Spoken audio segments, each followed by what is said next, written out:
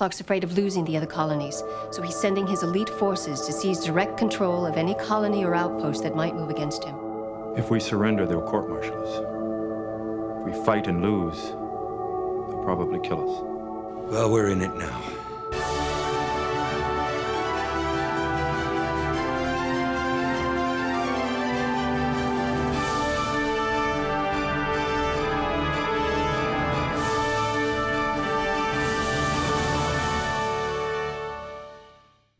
You okay? I think so. It's kind of a surprise, but yeah, I'm okay.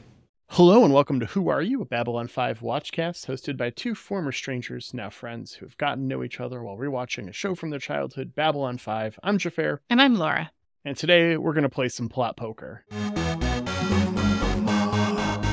So we've got a ton of packs to open. We've got that new Shadows set right here. Uh-huh. I'm getting right into it. I'm opening packs. I'm excited. I love opening packs. Let's see here. Oh, I got Ambassador Kosh. Oh, what a good get. My person in this first pack is Kaylin, who it says is a Minbari character. Is that the one that Lanier saves face for? I'm not sure. Maybe. Sometimes random Minbari. I do have Lanier all beat up. I got the slow recovery card. Oh, yeah. Okay. I got Lord Malari. Replaces Londo Malari. Oh, wow. I got Brother Theo in the same pack. Ah, really? Man, really? That's a good one. I also got Lul Morale, which I will give you for obvious reasons. Hope you get a banger pack after this. I did get one that makes me laugh. I got No Alternatives, which has Londo Malari on it because he has no choice. You know, like Lady Morella said in our last episode that he keeps thinking he has no choice. So that made me laugh. I think I'm going to put Brother Theo in my solutions pile. Yeah. And I think I'm going to put Malari in my problems pile. Yeah, I think that is a big problem. Oh, I got Lou Morale too. Weird. Ivanova, holy shit. I'm getting banger pack after banger pack. Yeah, you got some good ones. Ooh, she's got a psi rating of 1. Well, she's definitely going in the solutions pile. I have an ambitious captain. That was my character in this pack, so kind of a letdown. Oh, hey, I got Officer Alex Jones. Really? He is just Night Watch agent. I was going to say, does he have a name? No, he doesn't. He's just Night Watch agent in, like, everything. Wow. And he can go into the problems pile. Got lots of really vague problems. That's one of the things about these cards, is some of them are just extremely vaguely named. I got a Zathras. Yeah, but is it Zathras? Or is it? It's Zathras. Okay. The apostrophe is between the H and the R this time. And then I have a bonus pack that I'm gonna open for this episode because we're watching the episode Shattered Dreams. Mm-hmm. And at my local nerd store, they had exactly one pack of the Shattered Dreams expansion, which I've not seen any cards from before. We've got Pensive Lanier on the packaging here. An it's interesting only 8 choice cards instead of the normal 12 or 15. I feel like the last handful have been. I feel like we haven't had a ton of Lanier in these 3 episodes. These cards might be for stuff that happens way later. Mm-hmm. Let's see. Let's find out what we get in here. Okay. Well, I've got a spoiler off the top, but I'll just go ahead and show you that card. Oh, yeah. That is a spoiler up top. That's a good one. Let's see. I've got a sniper. I've got a psychopath. The conspiracy deepens. Oh, hey, you know what we're going to add to this one? The incentives card. Uh-huh. Which has a certain Marcus getting roses. We saw that recently. That was cute. Yeah. I'm opening another pack because in 5, I didn't get a single good character. And I just feel cheated. Go for it. We actually will have 5 extra packs based off the box size when it's said and done from this box, based off the projected number of plot poker segments we're doing before we get to the Great War boxes. Okay. Not that I'm an obsessive planner or anything. I got a Zathras. Yeah, which one? Zathras. So, Okay. I apostrophe. think it's the same one I got. Yeah. Boy, I feel like I got a lot of not much to work with, so I'm going to be being as creative as I can. All right. So I think we have our piles, huh? We got our piles ready. So while we're drawing cards from our piles real quick, I will give a brief explanation of how this works to our listeners. So we've got 4 piles of cards in front of us, one with characters, one with problems, one with solutions, and then one with twists. And using these cards, I will be putting together a plot, and Laura's going to put together a plot, and those will be the respective A and B plots of an episode, which we will then rate on our scale of Babylon 1 to 5. Yeah. I think last time you had the A plot, if I'm remembering correctly. Does that sound right? Yes, I did. I had the Soul Hunter for the A plot, and you had Zach Allen and his changing opinion on the B plot. Yeah, he was man of the hour, both in this season and our season of Babylon 5. So, Okay, well, So yeah, go ahead and take our A plot. I'm going to do my best. I didn't feel like I got a lot out of those piles, but let's see. So, it's going to be a Kosh episode, everybody. So, Oh, a Kosh episode. All right. yeah, so we have Kosh Naranek, and his problem is that there are seeds of anarchy growing, especially amongst the races on the station. Perhaps Okay. with the Centauri or a similarly positioned race. So the solution, we have maybe some key characters in this that are fleeing from the Centauri Republic or their allies. And we have a hidden safe house that the Vorlons are going to get some of these key characters to in order to ferment, some resistance to this growing shadow influence from these seeds of anarchy. Okay. Okay. We resolve that, but the twist at the end is that propaganda has turned this action against us. And even though our characters assisted Kosh in getting these key characters to the safe house, propaganda has come in with their own version of events. Oh man, well this is a very Centauri heavy episode we have. Oh yeah, tell me why. Because of the Centauri that are trying to flee, we have Prime Minister Verano, the guy who takes over after Malachi. Okay. And he has come to the station because he's having a crisis of self. Likely due to all of the issues with the shadows, right? And that's kind of what's been going on. Yeah, we know that influence has gotten pretty far. Yeah, and he's the guy who's the kind of like bumbling idiot dude in the high court. Yeah. So he's just like, all of this stuff that's gone on around me, I thought I was a good prime minister. All of this is going on. This is crazy. And he manages to kind of talk himself out of it with a good bluff. Okay. So all this is going on. He's getting these Centauri to the hidden Vorlon safe house that someone has arranged for them. And their goal is to kind of ferment things. But like that propaganda turns it around. That propaganda leads to a return to ideals. From who? Well, the card has got Londo on it. Oh, so I'm guessing this bluff goes a little too far, turns into some propaganda, and ends up the Centauri that thought they were going to be maybe kind of fermenting some kind of dissent against the shadows. They end up being loyal to the Centaurum and not changing their minds. All that silly history that those Centauri love so much. Yep. Coming back to bite them. Okay. Well, between that, what do we think that our rating on this episode would be?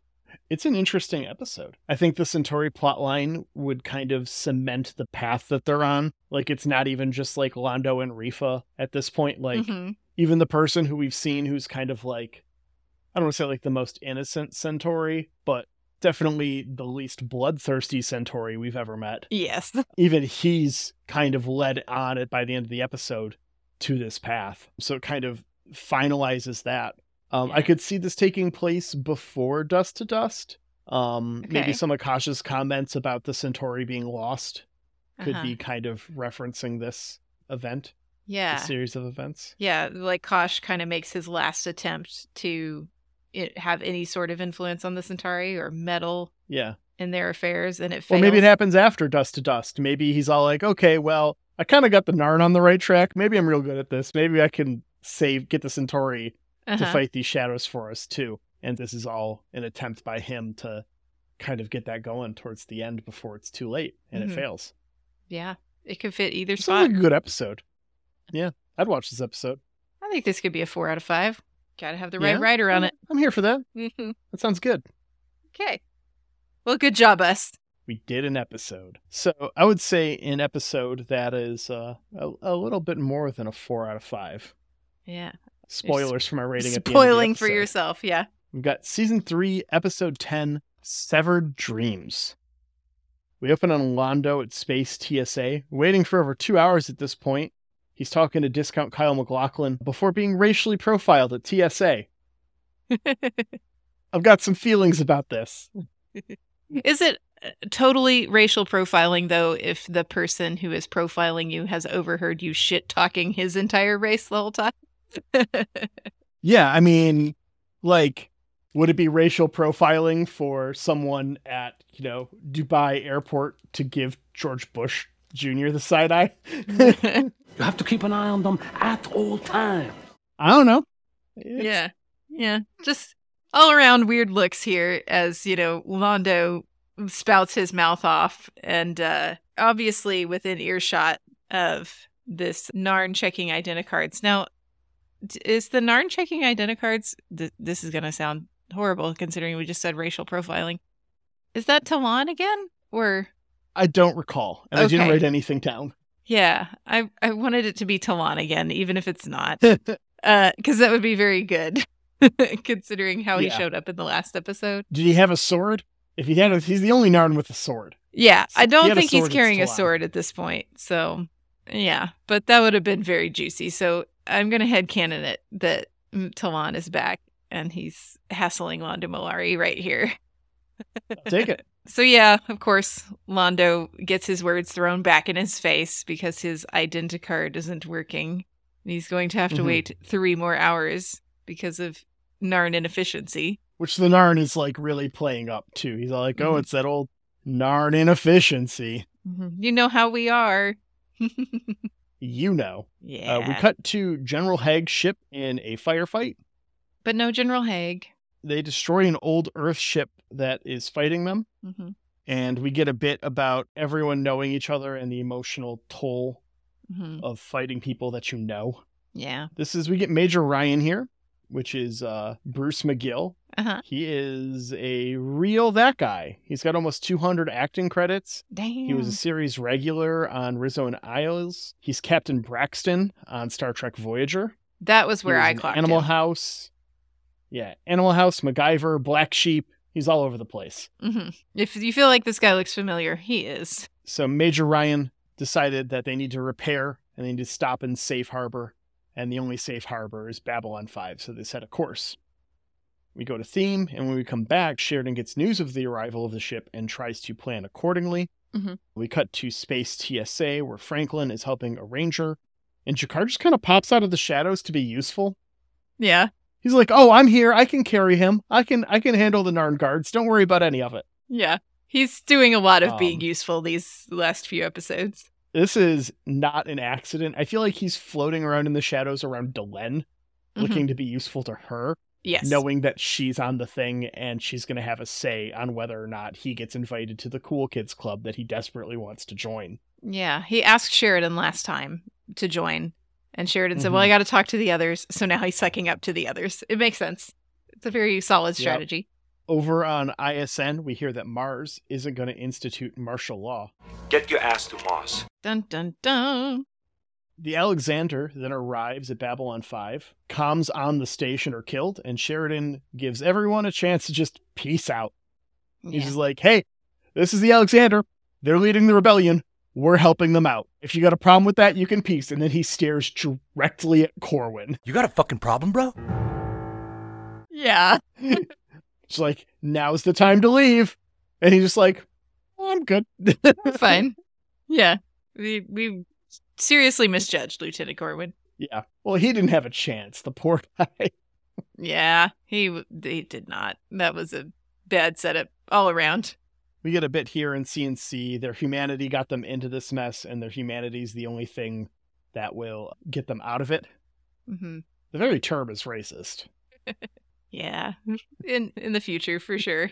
Um, Sentience, that's what we should use. yes. Over in MedLab, our ranger updates us the League of Non-Aligned Worlds is very splintered. They're constantly infighting because of shadow influence. And when this was brought before the Great Council was like, welcome. Yep. We're not an international police force. Let Russia handle it. Yep. Always a good choice. After this, Major Ryan comes aboard, and we learn that General Haig was killed off because he chose to do an episode of Deep Space Nine over filming basically the same role over here on Babylon 5. Where's General Haig? General Haig is doing Deep Space Nine. It seems he was double booked by his agent and there was nothing to be done. So you'll have to do with me, sir. Yeah. Is that it? That's what it was? That's what it was. Man. They talk about how this has all happened between it bringing peace with martial law, stopping crime back home. Sheridan notes this is the peace of the gun. Yeah. And it's very oppressive. And then also how just Clark has been on free speech in general. Organizing has been nearly impossible for the rebellion, and anyone who would have said anything has already been arrested. Yeah. And then we learn that Clark's loyalist military has been bombing Mars in response to their refusal to implement martial law. Yeah. Delenn, pissed about the inaction of the Grey Council, is like, fuck them. I'm gonna go yell at them. Yep. Linear, you're in charge. He's just like, okay. Yeah. At this point, my husband was like, man, it's really disappointing when they keep having to write people off because they're not, the actor's not going to be around for the episode. And I was like, well, that's not what's happening this time. Promise. Yeah, he thought that she was just going back to Minbar for other things. And I was like, nope. We're doing something here. She does leave a kind word for Jakar and his growth before leaving. Mm-hmm. And right as she leaves, the Churchill arrives, which is another Rebellion Earth Alliance destroyer, which are the big ships with the rotating bits of the destroyers. Yeah. And then the ones that look like submarines or cruisers. Okay. Gotcha. So we've got the Churchill, and that's Captain Sandra Hiroshi, I believe. Mm-hmm. No relation to Senator Hiroshi, as confirmed by JMS on Usenet, if anyone noticed that and was curious. ISN notes that the bombings of Mars will continue until morale improves. Yeah. And then we get breaking news that the Earth colonies of Orion 7 and Proxima 3 have declared independence. They do the coolest thing here. It's very subtle. They never call attention to it. And it's the only time I think that this happens in the entire show. What's that? Every time we see ISN, unless it is a reporter on the station, we see them through the hard camera lens on the desk. Yeah. When this happens, there's no visual effect to make it look like they're coming through a television signal like there normally is. There's no degradation or anything. It is the normal camera, just offset. We are not watching an ISN report. We are watching what is happening in the building like we are part of these characters' lives now. In a way that we only ever get for the characters on Babylon 5 or when we follow them elsewhere. It's almost like a reason for that. Cool, right? Yeah. Well, and the reason is ISN is getting shut down. Soldiers are storming the building and we hear explosions go off, all this stuff. I think without that camera change, this doesn't feel real. Yeah, I think you're right. It feels like we're watching something taped, and we really don't want that feeling at this moment. No, we need to know this is actually happening to ISN. We need to not question if this is propaganda of some variety. This is a thing that is happening, and we feel closer to it and more a part of it because of that camera change. Whether it's something that you noticed, listener, or not, it's that kind of subtle camera work and change that can directly impact how you feel about something.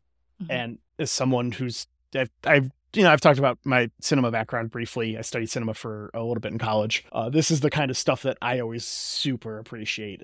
That just that little bit that really just helps sell it so much. It was so good. Infinite praise upon this scene. Perfect. Yeah. And the thing for me about ISN is that we kind of know them as sort of a propaganda arm. So we've seen them attempt to, make an attempt at, shall we say, fair and balanced, because we had, and now for a word, where we spoke to Sheridan and had Sheridan's point of view, but we also spoke to that slimy senator, don't remember his name, don't care, and had the 2 points of view. Even though they've been a little bit propaganda-y, Clark cannot risk them doing two sides. Yeah.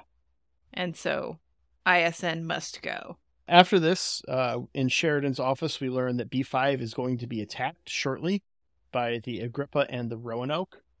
Mm-hmm. Man, what a shitty name for a ship, the Roanoke. Yeah. Yeah, think about that. We're going to name this ship after this missing colony. No, that's not a bad omen at all. Right. Oh, also joined by the Agrippa and the Roanoke, the Titanic. Hopefully they make it. Oh, what's that? They're supported by the Hindenburg?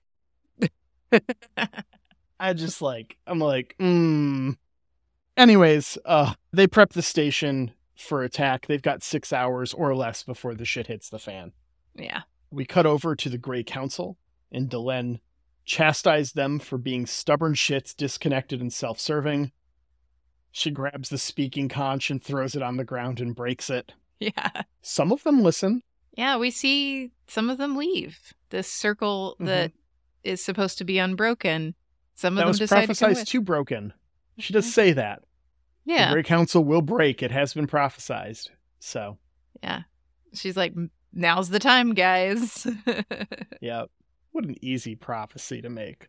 One day the government will change. Well, I mean, considering how long the Minbari have kept things the same, That's fair. It's impressive how long they've kept it together. That's fair. Yeah. Yeah. It's a long time. They live a long time. Maybe it's the long that probably lifespans. helps. Yeah. Yeah. Nobody likes change when they have to live through it. So they just don't. But yeah, it's interesting that the cast she's going up against is the very, cast for war. The warrior cast, it seems like, are the holdouts, because she specifically states the religious cast and the worker cast will do this without you. And they get to it. And that's presumably who's following her out, is those two casts. But, of course, they're all wearing their potato sacks, so we don't really know. But yeah, we don't. I mean, even if we saw them, mm-hmm. there's like the one person we can identify as religious cast, and there's like the one we can identify as warrior cast that we know are on the Grey Council. So it's not going to help us a ton. Yeah. Yeah. Meanwhile, Sheridan calls home. He's going to talk to Daddy. Mm-hmm. Yep.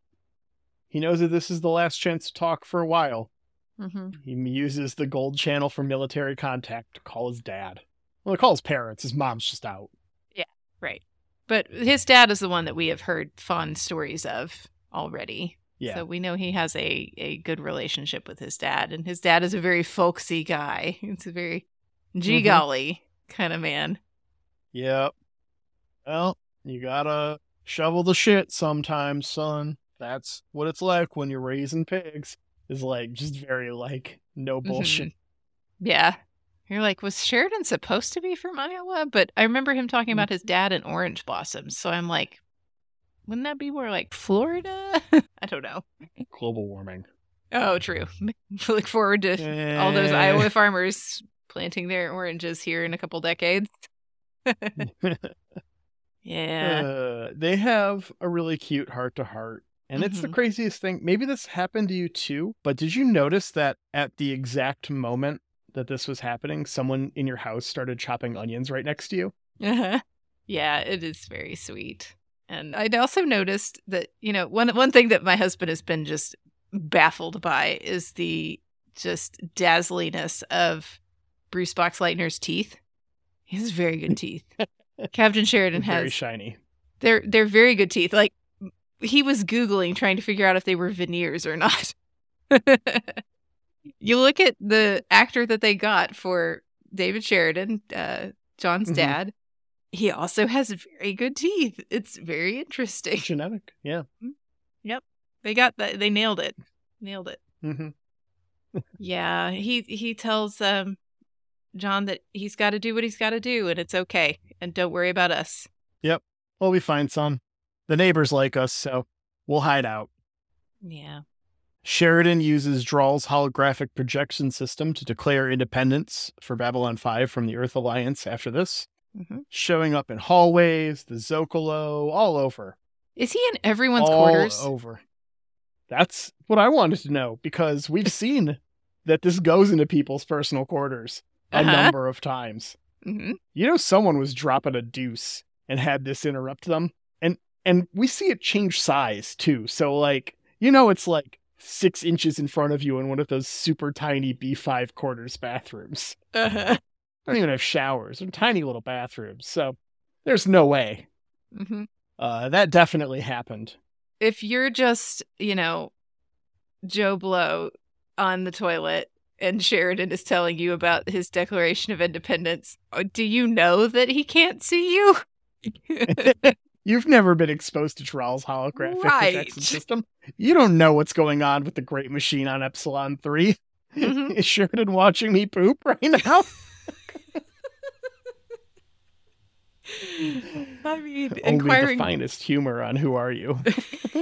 inquiring We're so minds need to highbrow. know. This is very important. We ask the hard questions, Jafar. At least the stinky ones. Mhm. After this, Ivanova is asking, maybe we should have asked Draal for help. They've got, that super advanced weaponry on the planet that, no one's able to ever get through. Yeah, she's so fucking right. It's like, oh, maybe next time. It won't be that bad. Mhm.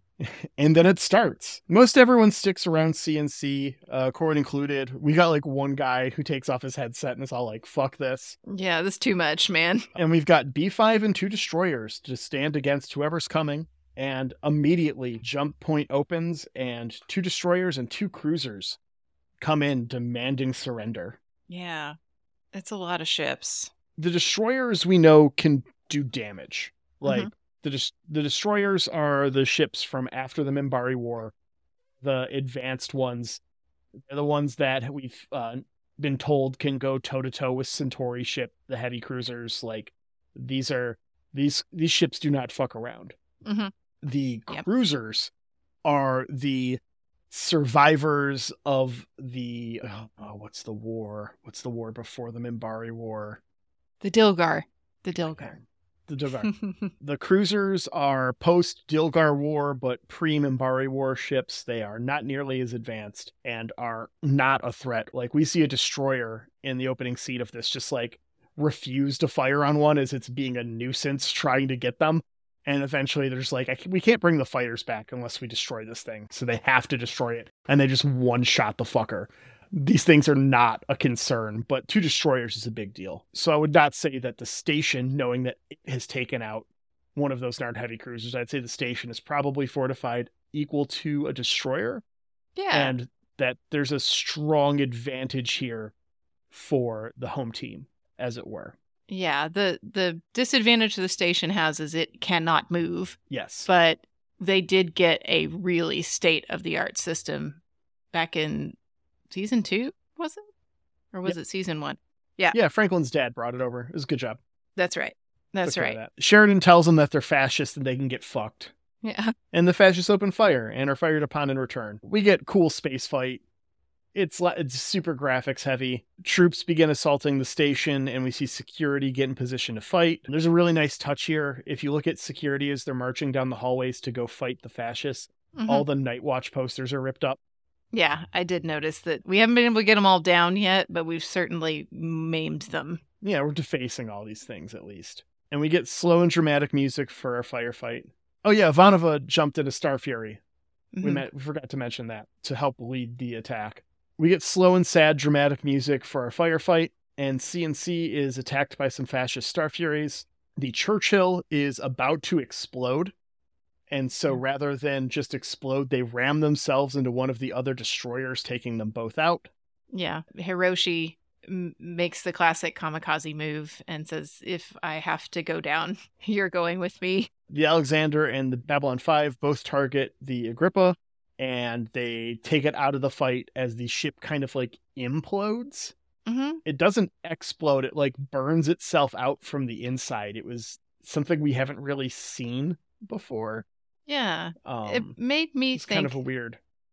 it made me think that they were so badly damaged that they went ahead and like self-destructed themselves. Yeah, that that- might be what the self-destruct looks like. Yeah. That like they knew that they weren't going out and they didn't want to be captured. And so they just blew themselves up. The station is not in good shape. Neither is the Alexander, but the fighting seems to have stopped when a jump gate opens and 2 more destroyers and a cruiser come in and demand surrender of the station. As this happens, 4 more jump points form on top of the station, and it's Delenn with 4 Minbari cruisers.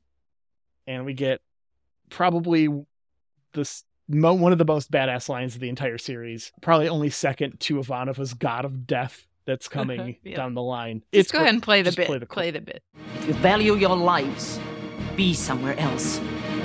Yeah. Yeah, I will listen to that for forever. The whole episode, Jafar, I was sitting there annoying my husband going, the best line of this entire show is coming up in this episode. It's going to be this episode. It's great. Yeah. You'll know. Yeah, no, it's excellent. Delenn just lays it down. And the 2 ships, the 2 destroyers that arrived in are the Olympus and the Nimrod. Are you serious? Yeah. Okay. Somebody else needs to be in charge of ship naming. When they got In the away Earth from Alliance. all the Greek shit, Yeah. like all the original destroyers all have like very Greek names.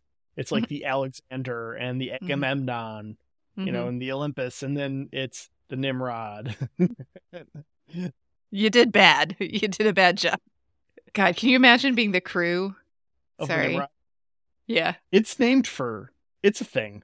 Like, it's not just like the Green Day album or the modern use in slang. Yeah. Yeah. But it's become such a colloquial thing. Like, oh, man. Nimrod is a biblical figure in the book of Genesis. He's the great grandson of Noah. Huh. Wasn't aware. He doesn't have a good rep. That's for sure. A mighty hunter before the Lord. Okay. Well, good Okay. for him, I guess. Anyways, they peace. The fighting in Brown Sector is over, and JMS shows us his pile of dead bodies. He likes to remind us that war is hell. Mm-hmm. Jerry Doyle actually broke his leg while shooting this. Oh, dang. So the bit with him, like they added that little bit in with Zach helping him up because of his leg to write in him breaking his leg. Or he broke his arm. He broke his arm. He broke something while filming. I think it's leg because he's using a cane later in the scene. Okay. But he shot the rest of the day with the broken limb. Oh, my God. He had like 2 or 3 scenes left to do, and he just did them and then went to the hospital. That makes me want to Google and see if he had like an arm cast too, but he definitely was beat up. I remember the cane. So is this scene where, you know, or this whole thing where they're rushing in and fighting off this invading force, is this Babylon Squared? Is this what he sees? So I was convinced until our most recent watch of that episode. Yes, this is what he was foreseeing. And I think it's definitely framed to kind of look that way. There's definitely some similarities. But we find out in the episode, they talk about it, and it's a flashback to Mars. Garibaldi doesn't have a flash forward, he has a flashback. Okay. Because it definitely could have been. He been. doesn't see the future in this one. Yeah. Oh, for sure. It's super similar, and I don't think that's an accident. Yeah. It feels a lot like a flash forward. We just don't have Sinclair. Yeah. To use the parlance of George Lucas, it's like they're rhyming. So after this, and we're in Sheridan's office to discuss the aftermath with Majors Ryan, the Churchill had a bunch of fighters that the Alexander can't take on. So if there's room at Babylon 5 for them, then they should take them. So they get an influx of fighter pilots that are trained and new ships. Yeah. Including some of those new Star Furies that have the long nose. Yeah.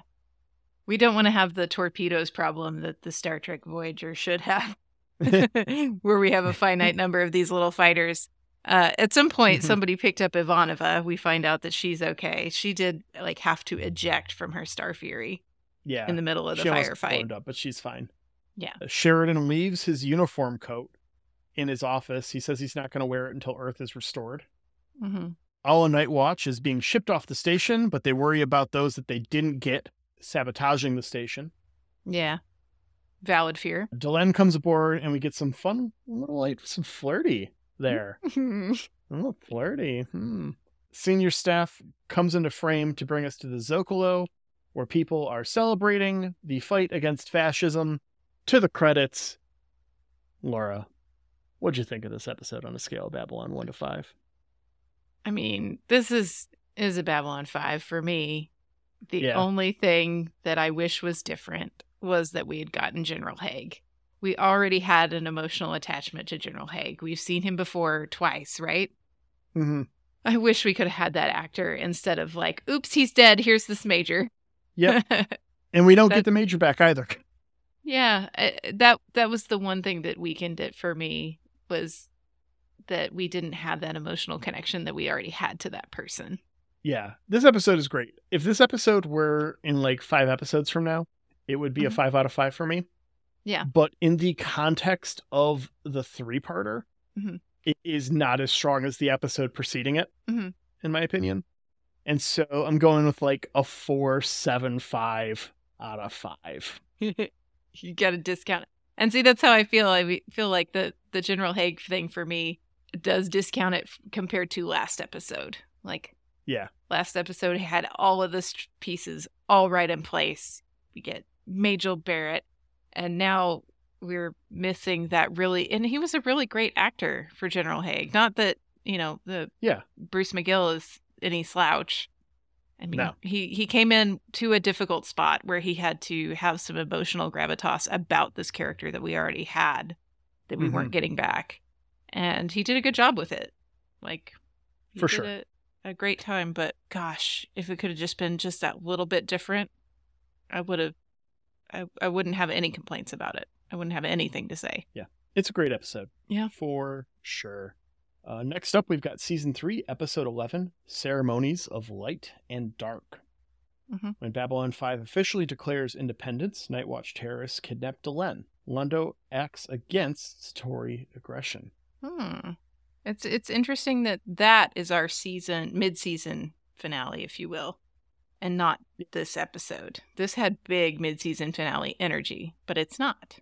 Well, it's the series midpoint too, so I think it's kind of all, like the 3-parter. I don't know. I don't think it was particularly structured with mid-season finale in mind. I don't think that's something that really existed until the Sci-Fi Channel and Battlestar Galactica. Yeah. Okay. I didn't know if we took mid-season breaks back then, but it feels like if we were going to take a break, we'd do it now. But for sure. I say that having not watched Ceremonies of Light and Dark yet. So neither have I. And I won't for a while. Stuff. Yeah. It's true. Gonna take a break. Yeah, we're taking the next couple weeks off while I'm on vacation. So you won't hear an interruption, listener, but we have a couple weeks before we won't be recording again for another 3 weeks probably.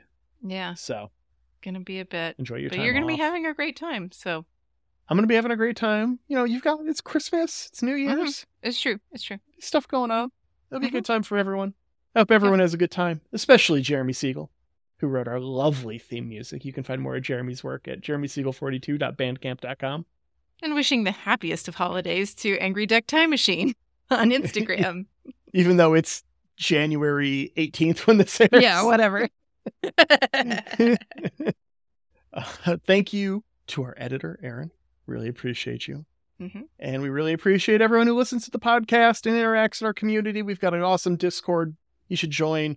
Send us an email, whoareyou.b5@gmail.com. We'll read it on our next mailbag segment. And, I mean, it won't be as long for you, listener, but I'll see you in a few weeks. I'll see you in a few weeks, Laura.